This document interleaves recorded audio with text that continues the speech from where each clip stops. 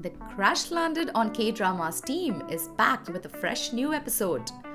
On today's episode, Poonam and Meenal play host to two very special guests who are joining us to discuss how Koreans have tackled the zombie genre.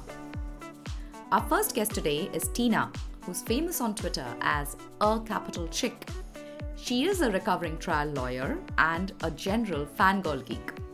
She recently finished hosting the Word of the Witness podcast about the time travel drama 12 Monkeys on Sci-Fi and Hulu. Benny, also known on Twitter as the Real Benny Man, he is our repeat guest and is probably going to become a resident with us because of the common love that we share for K-dramas. Benny was a guest on season 1 of our podcast on the episode The Men Have Their Say. Benny also co-hosts a popular cricket podcast at The Last Wicket, which you must check out if you are a cricket fan. So today, we are going to explore why the drama Kingdom and the movie Train to Busan became such global hits. Before we proceed, I want to give our listeners the disclaimer that there are likely to be spoilers in this episode. So we've tried to provide timestamps where possible as reference for you to skip if you haven't watched the drama or the movie. So Tina and Benny, my first question to both of you is, how did you two end up watching Kingdom? And what is it about the Korean industry that makes these movies, dramas so attractive to the wider global audience? Well, I'm not really a huge zombie genre fan. I started watching The Walking Dead many, many years ago, and that was my hook into zombies, or the walkers, as they like to call them.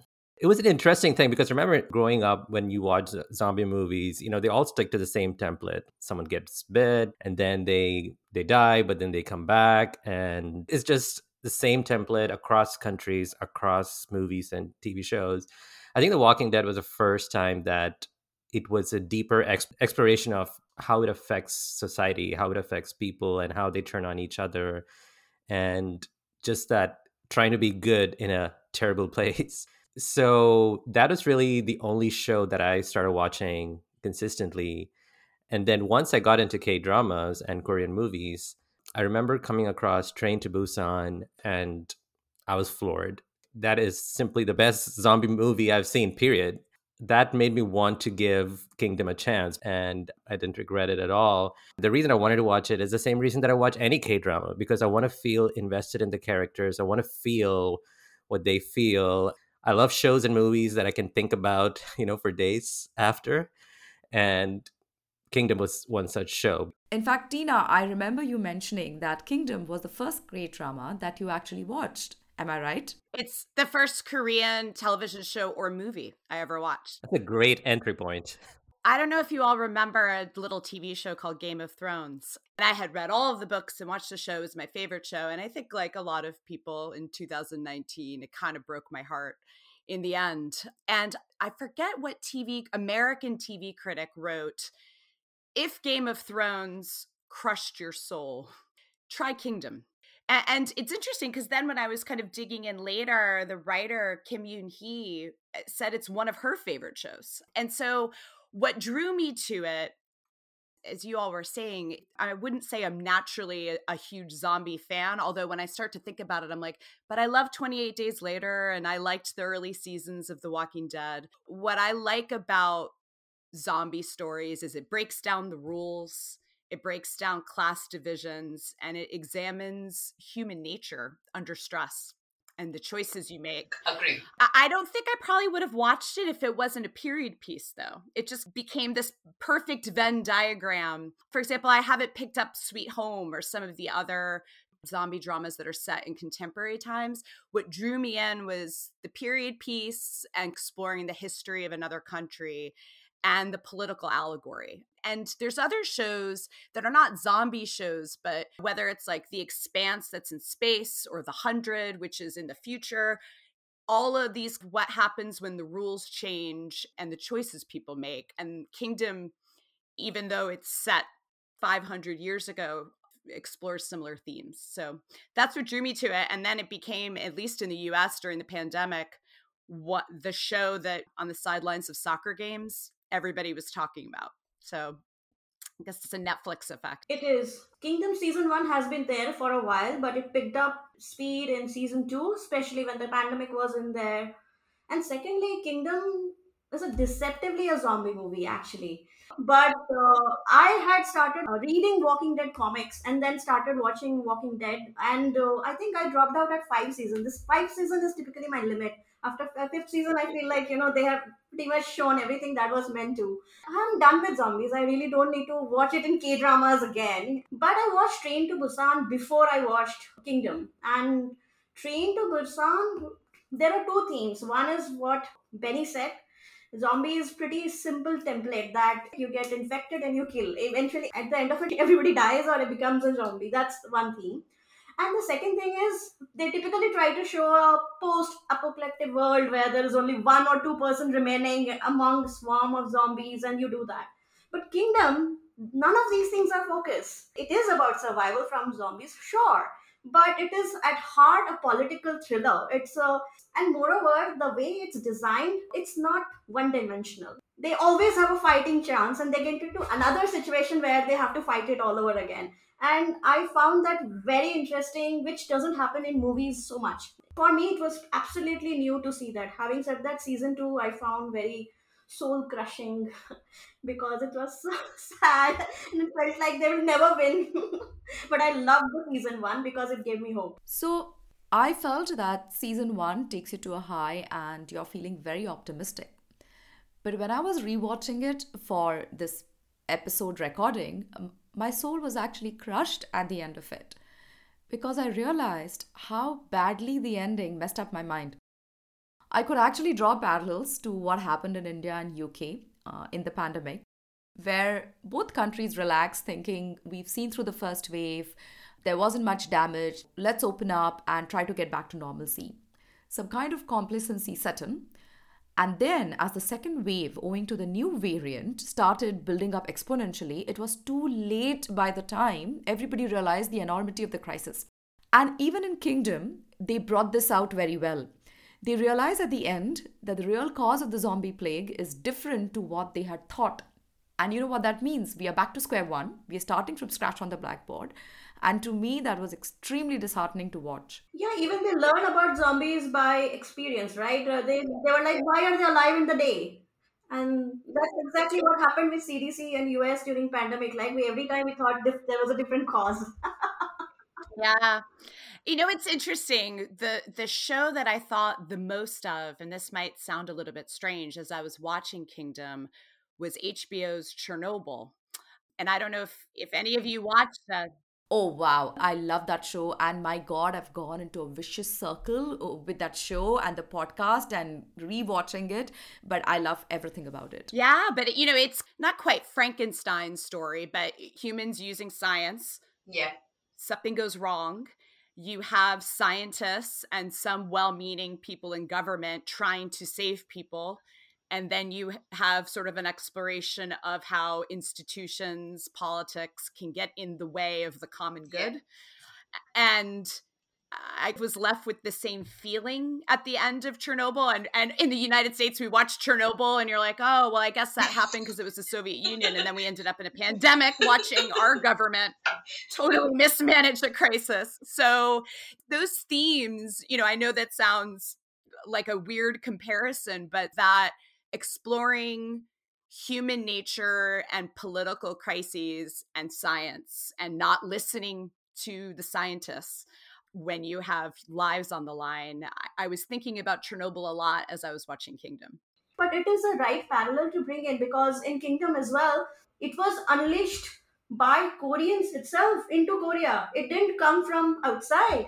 The Kingdom is probably inspired from Rampant, another Korean movie which is set in Joseon era. There, they showed that infusion was because some German invader or some German guy brought in. But here, they knowingly planted it for their own reasons. Each person, from Ashina, from those the king's advisor, Lord Cho, and also who's the other third person who also did that? Oh, the queen. I mean, she was really evil, wasn't she? I mean, we will get to the characters eventually in the episode. But to me, she was a really terrifying person. She was so creepy. She is the Circe of this show. Yep. Haunting shots are where they zoom in or they kind of show it to her in her palace, and there is an expression. I thought that they were very, very riveting as well as scary. And I've noticed this in K dramas and even Korean movies to an extent. In every show or every movie, they have these scenes where characters just stare at each other and it just like goes back and forth, back and forth. No dialogues, just music. And sometimes I used to wonder, why do they spend so much time drawing this out? Like, it's just getting awkward now. But in Kingdom, that works so well, especially Lord Cho Hak-ju or the Queen Cho. Those stares, amazing. It's very, very intense. And the smile. It's nightmare fuel when the camera comes up and she just smiles totally. One moment she's so serious, and then she shows she's so vulnerable in front of her dad, and suddenly you realize what she's done to him. There are people who are pure evil. There is no empathy, there is no remorse, there's no chance that that character is going to get any kind of redemption. And even if they try to redeem the character, the viewer is not going to accept that redemption. So what I liked about Kingdom actually is that they kept some characters purely evil with no justification why they were like that. And I thought that was powerful writing, to not have the viewer feel empathy for these characters. Yeah, it's funny. I feel like if I was watching this show 10 years ago, I would have wanted there to be more layers and more dimensions. In 2021, after living in the United States for the last 5 years, I'm like, no, that is realistic. So there was this one TV critic, Matt Zoller Seitz, who's really smart, and he wrote, if people listening haven't read it, a wonderful review of Kingdom for the website Vulture, and he called it The Nightmare of Now. And I thought that was just, I don't know if that's a tagline you want to use as a selling point to watch the show. But when it comes to the political allegory and the way they just show, sometimes it's incompetence, sometimes it's selfishness, sometimes it's just pure power-hungry evil and getting what you want at any cost. And it shows the whole spectrum. But what I like about the show, and from what I've watched so far of maybe the 13 or 14 Korean dramas I've watched on TV, it's not nihilistic. So you can be realistic, you can show the whole spectrum of human behavior, but it also, we have heroes in this show and people that make very, very hard choices that are not what they personally want, but it is for the common good. Yes. I think that's why I came back to watching this show and loving it so much after, perhaps because American shows go on for so long, perhaps because American TV has kind of been in this anti-hero era for now like 20 years, since like The Sopranos, that after The Walking Dead and after the Game of Thrones, once you kind of dwell in the misery for so long, you start to feel like no matter what the heroes do, their choices never matter. And their Kingdom, there's not that there isn't a cost. There's a huge, huge cost. But sometimes when people make those hard choices, it does end up being for the common good. And I just really needed to watch that in 2020. So I personally avoid horror and zombie movies. One, because I'm a real scaredy cat in life. And secondly, it's just pure violence and gore, and people are just getting murdered for no reason. But first 2 episodes into Kingdom, I realized that the zombies just went into the background because I got more invested in the character arcs and the political power play that was happening around those people. So one of my most favorite relationships is between Lord An Hyun and the Crown Prince Lee Chung.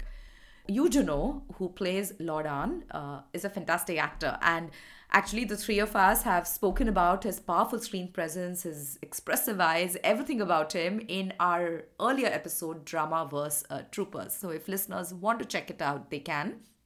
I want to hear from you all, which were the characters that you loved, and in terms of relationships, which really caught your eye? I think I mentioned to you, Minal, one of the best things about any good show is the supporting cast. Yeah, the leads can do a lot in terms of making a show popular, But for it to be solid, to be consistently good, you need to round it with a good supporting cast. And Kingdom is also one of those K dramas where consistently you have even the people with small roles play such a huge part. For me, my top two characters are, one is Bae Duna. The very definition of her first name, she is so good as, the physician assistant who she's not a big hero when you look at it. She's not fighting all the zombies and not like an action star in this. You can identify with her because if I was in the zombie universe, I'm not going to pick up a sword, and I would probably be like Chobom Paul, the very cowardly magistrate. I'm probably more like that. So I would be behind someone like Beiduna and, getting her protection. She is my favorite character in the whole show just because she is so human in this crazy zombie universe. And she's still able to find the goodness and stick to her principles. My second favorite character was Young Shin, played by the actor Kim Sung Kyu. Mysterious tiger hunter. He's just like runs like crazy. He can fight. He can do this.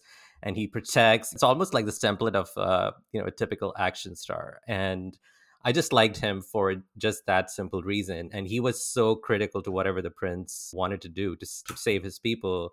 And again, without going into spoilers, he becomes such a huge part of the prince's plan in the second season for a good reason. So yeah, these two, for different reasons, are my favorite characters because they elevated the show from good to really great. The Yongshin character actually has a very sweet, I should not say sweet perhaps, but it has a good redemption arc. He is the one who introduces that into that doctor's place because he thought that he had to do whatever is necessary to keep people alive. But what he does after, and despite knowing that Ho Junu's character, where they had misused his villages, right? His own family, they had misused them in the war, and he had all the reason to go against humanity, do whatever he wanted, but he didn't. He chose to be on the good side, and like you said, he was critical to Prince's plan to save his people. And in Ashin of the North, Ashin is also going through same travesty her fate has been, but Yeah. she's lonely and probably not as well adjusted as a Yongshin. Yeah. But she is like, my revenge is bigger than the humankind. Go humankind, I will burn you down. But this is the difference, Poonam. He had Beduna, the physician, by his side throughout. She was on the right side, she was fighting for the good. When you have that kind of an example in front of you, it helps you take the right path. Something which in Ashin of the North lacked. There is some truth in that, but having said that, it is also how our DNA is wired or how we are wired. I mean, there were so many other instances for him to quit or just save himself or go over, but he was there. And in fact, there are so many moments he assures the king, or there is one time, not the king, the prince. There was one time Prince has lost it and he's like, oh my god, I have caused this. And he's like, no, it's okay. You need to get up now. You need to do this. He didn't have to, but he did it. Beduna is one of my most favorite characters, and I think Benny has already said enough, but Yongchen also has my heart. Yeah. Do you know, I actually have a different favorite character, but just to follow up on Beiduna's character, what I like about her after watching many apocalyptic genre shows, I love seeing women be portrayed as physically strong and formidable on screen. However, I personally, like you, Benny, I'm not going to be the one like the tiger hunter wielding the sword. She is brave. She is a woman of science. She is using her intelligence to unravel this, what comes down to a scientific problem. All of those skills and attributes are very relatable and are possible in the real world. I love seeing women portrayed on screen. I mean, I love Ashin. I love watching her, especially after watching My Love from the Star. I love watching her take out 10 people and shooting arrows. It's badass. But just like men are portrayed different ways, I want to see different kinds of women being leaders or heroes or strong. And we have a woman writer, so I don't think it's a coincidence that we see a lot of different kinds of female strength. And for her, it's that she just musters the courage under stress to especially in the season 2 finale in many ways. And she's using her mind. But my favorite character, even though it's kind of basic, is the Crown Prince. As I was watching it, I think if I'm pitching this show to friends here in the US and they're like, I don't know about zombies. And I'm like, well, it's actually more like if you took a bunch of Shakespearean plays and mashed them up. And the Crown Prince is like the Prince Hal who becomes the Henry V character. It's not that he's like a bad guy at the beginning, but he's a crown prince that was raised in privilege. He's complaining about the food on the road. He's cracking jokes about murdering his loyal.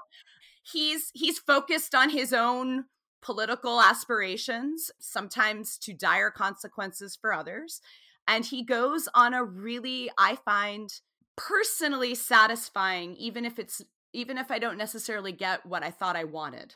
I find his character arc a really satisfying leadership journey of watching a leader be formed in this crucible and make the choices for the common good. And again, as like I said before, it's been 20 years of anti-heroes on my TV screen here in the US. And so watching someone struggle with making these decisions and choose the common good over their self-interest is something that I kind of haven't seen in a while. I feel like he's Prince Hal dropped in the middle of like Macbeth and Hamlet mashed up together. So he ended up being, and he's a wonderful actor. There's a scene at the end of season 2 that I was in tears watching, just from his face on the screen. No, he did really well, and he has had to go through, show his pain, anger, agony, leadership. Frankly speaking, he did a great job on that. You all have covered my favorite characters, and like Tina said, the Crown Prince is also my favorite character. To me, the turning point for him was when they are taking the carts to Beduna's village and the last cart gets stuck, which has the old people in it. So the other folks tell him to run, and he says, I will not leave my people behind. I will not be that king who abandons his subjects. Because earlier you had seen that the nobleman had abandoned the poor villagers by not taking them on the ship and just leaving them to die. To me, that was a key moment where he transformed and he realized what his responsibilities were as a leader. And then throughout, you see in the following episodes, he never ever lets his people down. I think that was a great sign of leadership that came about in The Crown Prince.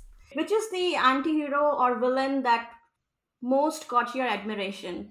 I don't know, admiration is the right word when we are saying villains, but is it Ashin? Is it the second queen consort or Lord Show? Who would be your pick? A good villain for me is one that makes me want to hate them. Almost makes me want to jump into the screen. I'm like, let me at him, you know? That kind, I would say Lord Cho Hak-ju. First of all, his eyes. He's so intense. And again, like some of the best Korean actors out there, you know, minimum dialogue, he can convey that menace and the threat. And he is so good. And that makes it all the more impressive when his daughter gets one over him. In terms of just conveying menace and danger, like he was the most impressive.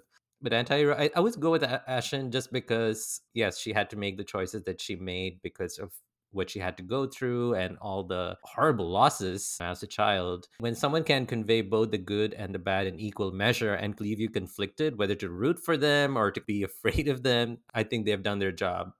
Yeah, she is badass. She not only invokes zombies, but she's there shooting one by one in case you escape in there. And then she's like, I kill all of Joseon and all of your cats. But she ends up being the reason everyone is getting infected, right? Yeah. Yeah. I think mine remains the queen consort. Just because when she does that to her father, I'm like, yeah, girl. Like, yeah, I mean, the way she played it, and, you know, what you were saying, Betty, that I relished cheering against her. She was just so formidable and terrifying that, I mean, she was a fantastic villain. No regrets. She was enjoying it, Yeah. right? She was with a smile on her face. And the way also they stage it, there's something so insidious and subversive about having a woman holding a baby, right? In the most maternal of poses, and yet unleashing death on everyone, that it was so subversive. The feminist in me just ate it up. I loved it.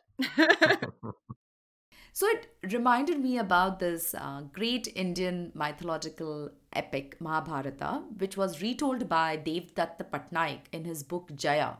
He made a point that there are three factors that drive the human race. And you can take it and look at it in any story and in any political context, and those are sex, power, and greed. And I think the queen was the epitome of all these qualities, culminating into one person and taking it to a whole new evil level. She was pure evil. I don't get scared of zombies, but her smile has kept me awake for nights. That's how terrifying she was. What was impressive is she's so young, she's such a young actress.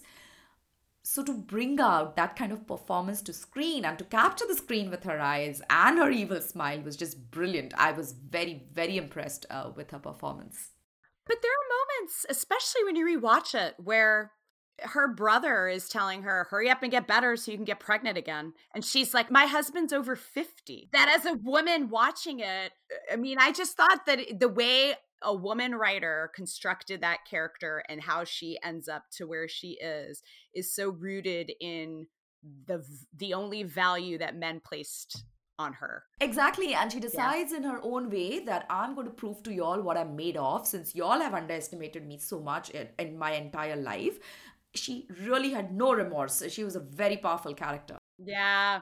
It's funny because the queen consort, the writer said she was inspired by Game of Thrones. The parallel between her and Cersei are they both have these very calculating fathers that really view their worth only in terms of like reproduction, right? And so she is in a different way a monster created by that patriarchy, that father figure that's your only value to me as a woman is producing an heir and then get out of the way. That's your only part to play. And so she takes that and twists it to her advantage. I'm not saying she doesn't take responsibility for the choices she makes, right?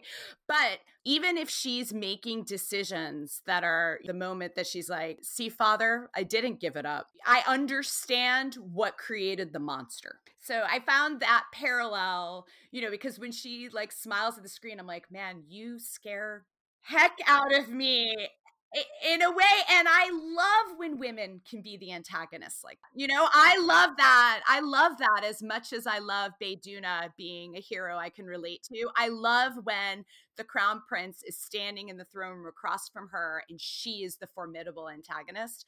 I want both of those. I'm just glad that the last visual of her was not her just getting swarmed by all the zombies, but of her, those last minutes, like running full tilt, whether as a human or as a zombie. I'm like, that was intense.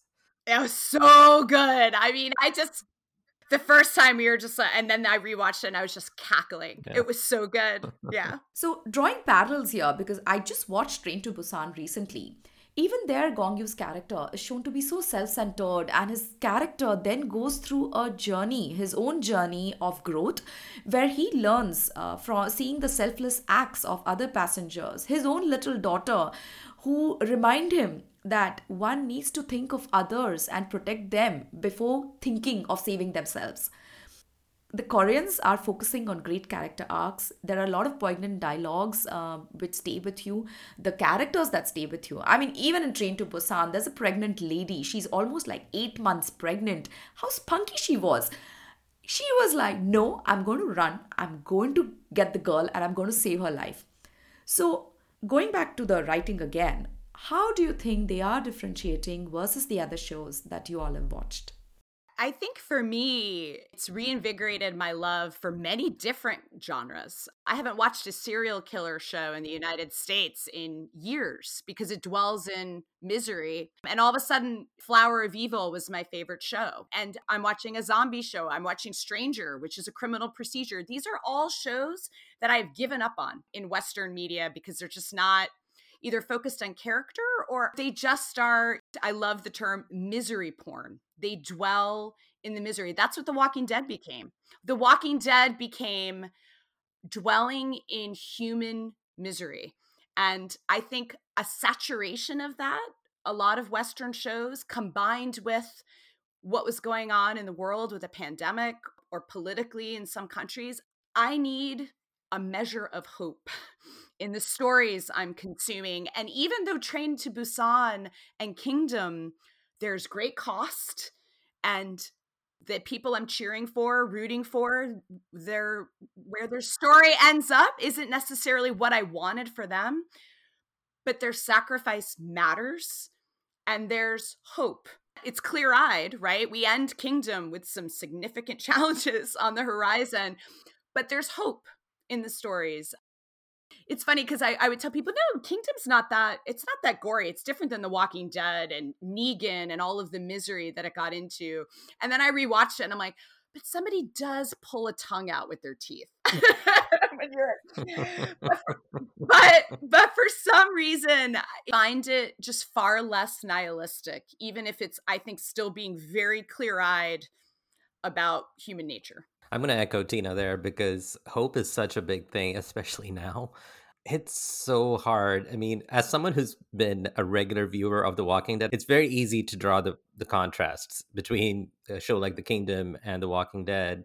I have very different feelings and emotions when I'm done watching with each show, because with Walking Dead, it's about, yeah, that checks out. Yeah, the world is a depressing place. And then you watch Kingdom, you feel hopeful, you feel inspired that they're, as bad as things get, they're always good people trying to do the right thing.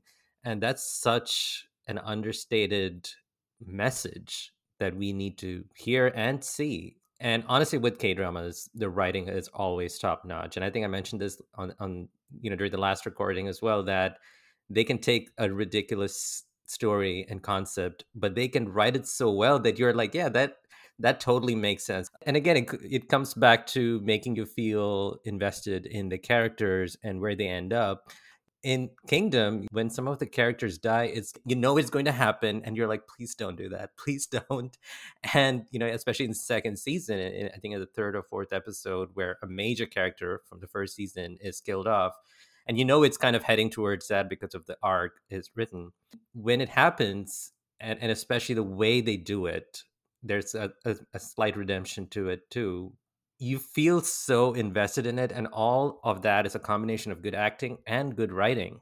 It's easy for anyone to say, okay, I'm going to write a zombie show and there's good people, bad people, zombies, so and so. But the dialogues and the way the actors portray it, like, it all has to be this perfect combination, and it works so well in Kingdom as it does in many other shows. But especially in a zombie show, you need it to work because already you're coming with this concept that, obviously, I'm going to say it's unrealistic. I don't think we'll ever be attacked by zombies in the real world. But you have to sell it. You have to make it believable, and you have to feel it. So, the writing is just a combination of making you feel invested in the characters, but also telling you, like, hey, look, there is hope. Like, however bad things get, there are good people who try to do the right thing, and we'll be okay. And that's such a nice message. And also realistic. Yeah. I think wherever we are living, we have definitely seen in the last 2 years people making not smart or selfish choices, but also people who have sacrificed so much for others in the last 2 years, whether it's doctors, healthcare workers, you name it. So a show like where The Walking Dead ended up or Game of Thrones ended up, where you just, at least I personally felt, well, God, maybe nothing matters. You can definitely have days that it feels like that. I don't think it's unrealistic to show that sometimes there are people out there that will self-sacrifice and try and do the right thing, because I see that in the real world as well. But I don't think it's just like a Pollyanna wish of I just want a happy ending, although sometimes happy endings are nice. But I think it's realistic as well. And it challenges you to think, like, who are you? What are the kinds of choices you're making? So I first watched Kingdom earlier this year in April, where we were 1 year into the pandemic, and I started finding a lot of parallels to what was being shown in the drama, which was released in 2019, versus what was happening in reality in pandemic in different countries. For me, what stood out the most was the mismanagement by the people in charge, where Political agendas started to take priority over managing people's life. Which such similar aspects stood out for you? For me, I mean, there was a moment where my husband and I were watching in season 2, and to your point, it's two men in a field in the 1600s in Korea, and one of them turns to the other and they're like, this country's a mess. And we just had to pause it and like pour another drink because we were just like, yeah, like that's my meme that I'm for this year. For me, some of the scenes that really stuck out that made me think of our present circumstances. One was when they were in season 1 deciding what to do with the bodies and not listening to the science that they knew at the time and common sense, and falling back on class divisions, non-science based reasons for doing things, and it causes a bigger problem and a bigger outbreak. That and the moment on the pier when the nobility gets on the boat and everybody else is left behind on the dock, those were both of those see such powerful allegory, whether it's the pandemic we're living in now or just about class divisions and government and the common good, that just will live in my head rent free. Unfortunately, those were mine. I had the same feeling when I watched Ashin of the North. There is an opening scene where a woman is going and buying meat from a butcher, and her servant is trying to carry it, and it's heavy. So he goes on to help it, and she's like, "How? Why did you touch it?" And she takes that meat and throws it away because he has touched it. And the entire landscape is desolate where all of these transactions is taking place. When they move about, you can just see class differences, the way they walk about and the way the man is bound. And I've been reading so much about South Korea and etc. I actually pinged my friend. Feels like nothing has changed. This is meant to be 17th century, and now only thing is this is modern day class division where if you have connections, if you have money, you're achievable. If you are a power, you basically get everything done what you need. I felt that it's still happening. Whatever they showed in Kingdom, that hasn't completely gone away. Just the time has changed. Allegory of who gets on the boat and who's left on the dock. If you think about even who has the luxury and the type of job that they can stay home during a pandemic versus who has to go out and work for society to function, that cuts across crisis and the way that it can throw those class divisions into relief. This show explores it in a really powerful way. Yeah, absolutely. So, if you consider on similar lines the migrant crisis that happened during the first wave in India, nobody thought about how these daily wage workers would be impacted. How could they be provided for when there was no work under the lockdown? How could they travel back to their villages? The people who were in the bottom rung of the society were actually hit very hard and didn't have anyone looking after them. So, yeah, it's pretty much similar to the situation in the series where the little girl asks, are we also getting a boat? And no one really knows what answer to give her because there is none in sight. Actually, drawing a parallel to the Walking Dead, I think Walking Dead also had this class division shown in that. I do remember some of the initial episodes where there were black and white supremacists. They are together in a camp, and the white guy is beating up the black guy, and people are like, you know what? Everything is gone down the drain. This is survival. This is different. You forget what you are. But one difference between Korean dramas and Western writing is also that I remember in those few episodes, first season at the least, the world is, crazy and you're being attacked by zombies. You're living moment by moment, and yet some of the characters find time to have sex. That's one thing you don't see happening in K drama.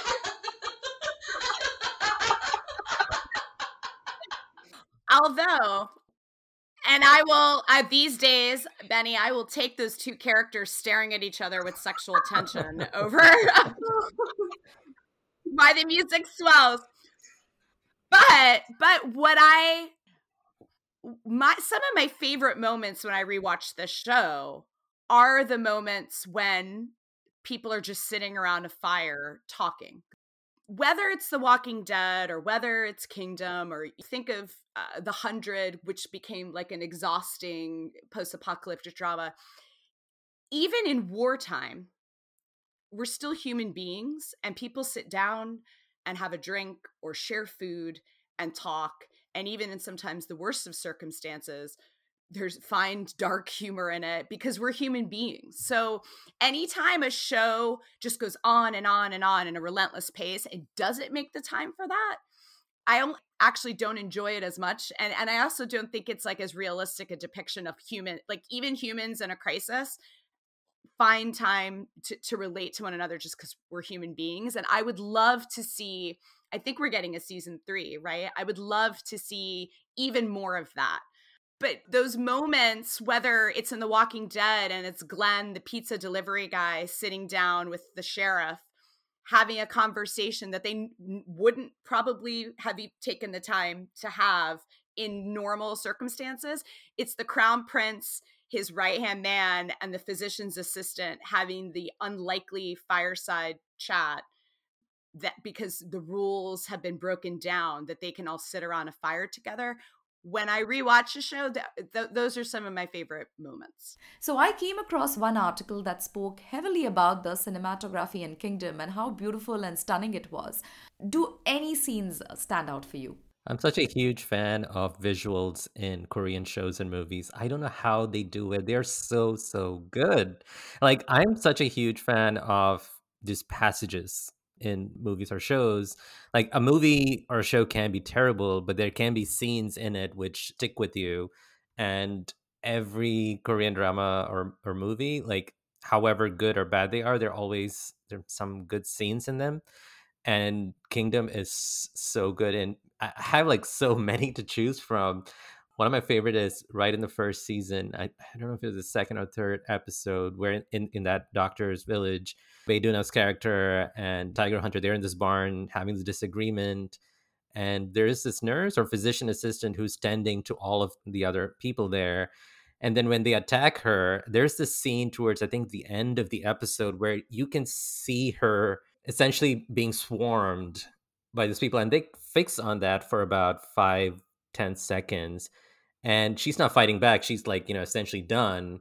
And you can just see piles and piles of people. It's almost like a hill, a mini hill. And it's so haunting. It's just a good example of how they can use a simple scene like that to convey the horror, the almost helplessness. And most other movies or shows would have gone for the overkill. But here it was just done very simple. And just with that one scene where she was swarmed by all these people, it's just like you can't do anything. You just have to give up and give in. That was one of my favorite scenes.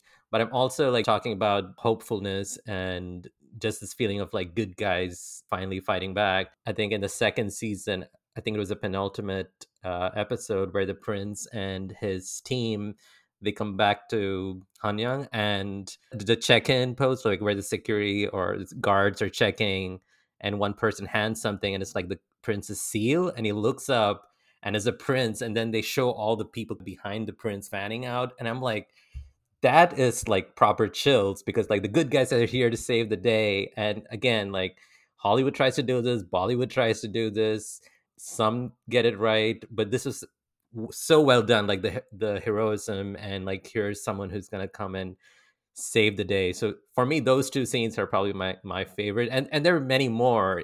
Even when the prince, this is gonna go into spoiler territory, but I can't help it. So when the prince is trapped in this place with the king and he's trying to save himself, and then for a flash, he sees the human version of his dad coming towards him. That was so touching. Because again, that's the difference between a normal or a good zombie film or show versus a great one. Because they took a moment to show, hey, I know we're talking about zombies here, but these are actually human beings. These are dads, husbands, wives, children. And so in that flash, even as he was trying to protect himself, he could visualize his dad in human form. So That moment is heartbreaking, Benny, because that moment when his father dies, he loses two father figures at the same time. It's unforgettable. Outside, Ho Jun-ju is getting killed, and who is his father figure all his life, and his actual father he had to kill. So that moment is unforgettable and totally etched. That bereavement, that one moment of desolation that you lost all that mattered to you. And again, he expresses it so well, right? He hardly has any dialogues during those scenes. Joo Ji-hoon's face has been so expressive throughout this drama that after season 1, I really have become a big fan of his. You guys have covered so many wonderful moments, but the last 2 episodes of season 2 are just really a remarkable feat of television making, because if you think about it, you really sit back and thinking about the production challenge of the genres that it mashes up. So it's a historic epic, and they're filming in I hope, a set that is a palace, and also all of the makeup and extras that goes with with zombies, and the level that execution of mashing up those 2 genres. I can really only think of, for like, Game of Thrones and Lord of the Rings, that's mashing up monsters in that way with people in armor and fighting and swords. But in both of those, they can kind of make up the world, right? It's fantasy, which of course has roots in real history. But here you're like, what would people actually be wearing in the 1600s in Korea? So just thinking about the costume design, the production, the set design, the makeup and special effects, on top of the acting and it is just, when it comes to like executing really high quality television, I just think it's a feat. And I'm like, win all the awards, like everyone from everyone, because when you think about all of the different artists that came together to make that happen, it's just, well, I won't get into spoilers, but the one scene for me that I felt like was a character arc and the stakes all coming together that you alluded to before is when the Crown Prince faces Bae-doona at the end and is walking by all of the portraits of the kings. Really brings home what's coming to an end. What is he giving up? What was he always raised to expect and to want? And the final place he comes to is his place in the line. And that's where he has to make the decision. And that's a moment where the set design and character come together to make, of course, with the acting, but a really unforgettable like culmination of a character arc that, if the show ended there, would have been a really satisfying, is not the right word, but a wonderful character arc. Yeah. Speaking of execution, very quickly, plot twists. They're done so well in this show. And again, as someone who has watched TV shows and films for decades now, I feel there are times where I can see a twist coming like from miles away. But in this show, there were 2 genuine twists that I was not ready for. Again, spoiler alert. In the first season, the last episode, one was when it was revealed that the queen was not pregnant. I knew that. I did not see that coming. I knew that. Okay, full credit to you, but I did not see that coming at all. Again, it was done so well, the reveal, as her maids are helping her. But at the same time, when it was revealed, I was like, actually, yeah, now it makes sense, looking back. Nothing in K-drama is a waste. So I was thinking, why the widow's village? Why the pregnant woman? So I kind of guessed that. So I didn't guess that she would be the one. What I thought was that it was all part of Lord Cho's bigger plan, and she was just colluding with him. But her getting one up on her father was a big shock to me. I didn't expect that. That even I did not think. I thought my father-daughter were in cahoots. Even I didn't think that. It's so hard to shock people, right? Because we're living in the golden age of television, so people are very well versed with all the tricks that TV shows try to pull, and you can still do a twist which might seem obvious at the end of it, but the lead up to it, that has to be good. Which leads me to probably my favorite plot twist of the entire show is how they changed the rules of the game at the end, like in the end, the dying minutes of the first season, where for the entire season we know that the zombies come alive when the sun sets, and when they change it, they flip it, and then they give a really good explanation for it in the following season. I was like, this is really good, this is great. The scene you mentioned, trust me, when I was rewatching it, it gave me goosebumps. And this, even though I knew what was coming, I know what's in season 2, I know what's in Machine of the North. Because this is what is happening to us in the pandemic. At every stage, when we think we have it under control, a new variant crops up. So imagine what the doctors and scientists are going through at this point. I mean, we've got this under control. Now we can go back to normalcy, and boom, something new turns up. So it gave me a lot of chills, that particular scene. And that's one of my favorite cinematographic scenes also. Watching the crows fly, implying that something has gone terribly wrong. I think it was a wonderfully shot scene. Yeah, I have to make an observation that I found Kingdom thrilling. I mean, a lot has been written about, and even Tina, you have talked about all the artists that came together to build zombies, the set design. But you know what? Nothing much has been written about the sound design, and I think that was very important because in the zombies, you first hear them, then you see them, and only then you react to them, Excellent point. and that's keeps the thrill going so well.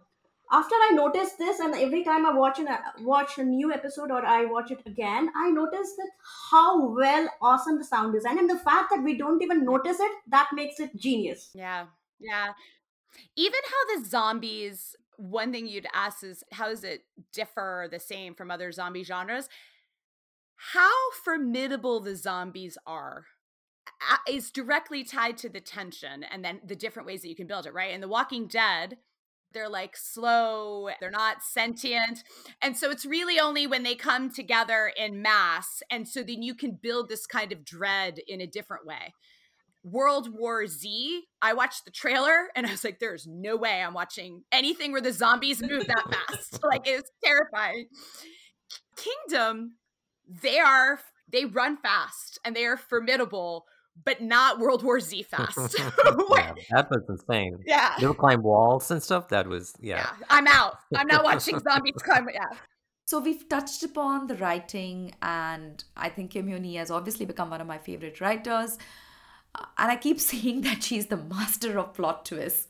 Do you think that female writers bring that extra USP into the character arcs versus male writers? So I've thought a lot about this because for me, being so new and spending the last year watching probably 80% of the shows we've been watching, all of a sudden they're all from Korea because they're just widely available here in the US and just we've gotten into them. It's easy to say it's just because it's female writers, but some of my favorite US shows, only I think about 20% of the writers' room in the US are women. Like, for example, my favorite genre, also about a pandemic show, is 12 Monkeys. I think they only had one woman in the writer's room. They still wrote some of the most compelling, multifaceted, and strong in different ways, from scientists to wielding a gun, women that I've seen on TV. But I think what's different is, at least as I perceive it, there's so many women writing Korean television. It seems like they don't need to write within a male construct of what television should be. And I think we're still there in the US. I think things are improving, but I think there's just not as many women writing. And if they are, often it's still for a male showrunner, and all of those implicit biases can come in. As a woman watching TV, I have never felt more seen. From everything from the way romance is portrayed to emotional intimacy, to women being portrayed as the hero or the antagonist in Kingdom, it's just so layered in a way that I find much more rare still watching American TV. But I do think Kim Hyun-hee, she has a crime thriller background, and I think which is why she could bring that aspect, and that's why the zombie thing is so thrilling. I feel that I would not categorize in my head as a zombie genre, but rather as a thriller. That because that's how my entire experience throughout those 2 seasons was. And it's a mystery. It makes sense that she came from writing a criminal procedural because, for example, The Walking Dead, we were never going to find out what the origin was. Even Game of Thrones kind of was like, I don't really know what happened with the White Walkers, whatever. But there is a driving mystery. What was the source? Who started it? And they continue to peel those layers away, even with the latest episode that they released. And so you have this mystery origin story that is a really fascinating mythology that she keeps peeling the layers back. And that is not some zombie movies get into the origin, but not all of them. And it's very believable. This one had a very good reason, good explanation. And when you think about it, yeah, it makes sense. Yeah. And it was a biological weapon, right?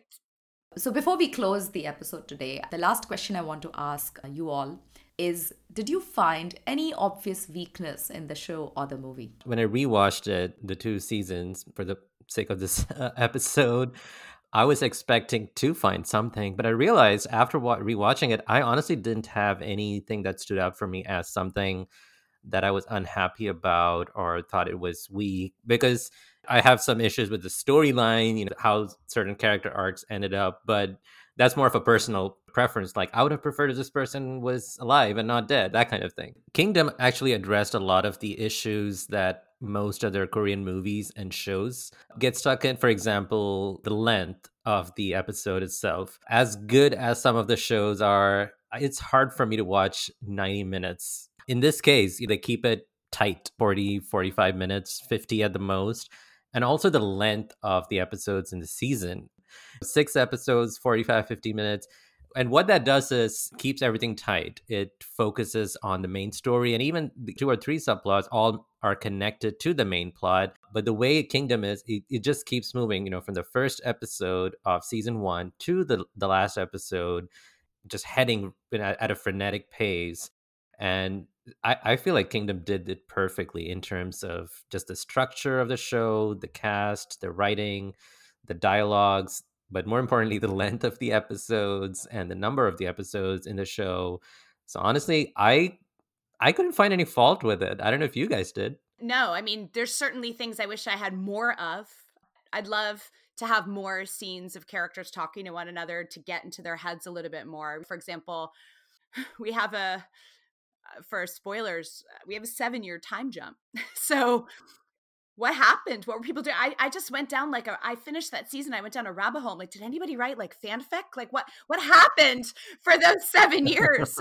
And who's still with one another? And how do they feel about that? So no, that's if anything, that's a compliment. I just want to spend more time with the characters. For me, I loved the first season a lot because it was a right amount of win and lose.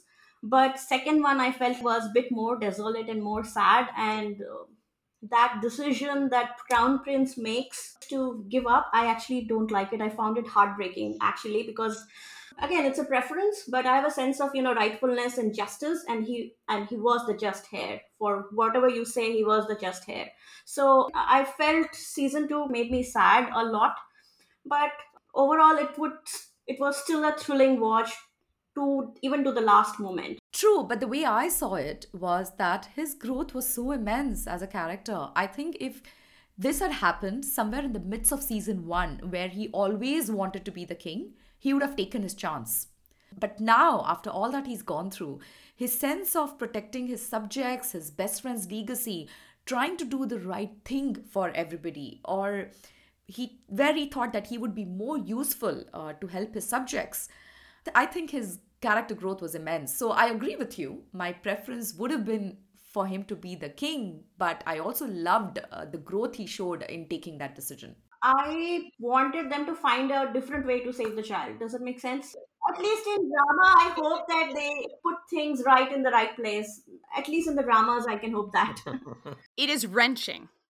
It is not what you want. That moment that you were talking about, Benny, where he walks in and he's the prince and he's back, and you're like fist pumping, right? You're like, you're back and you're saving everyone. But that moment where he makes that choice, it's not just, of course it's about his friend's son.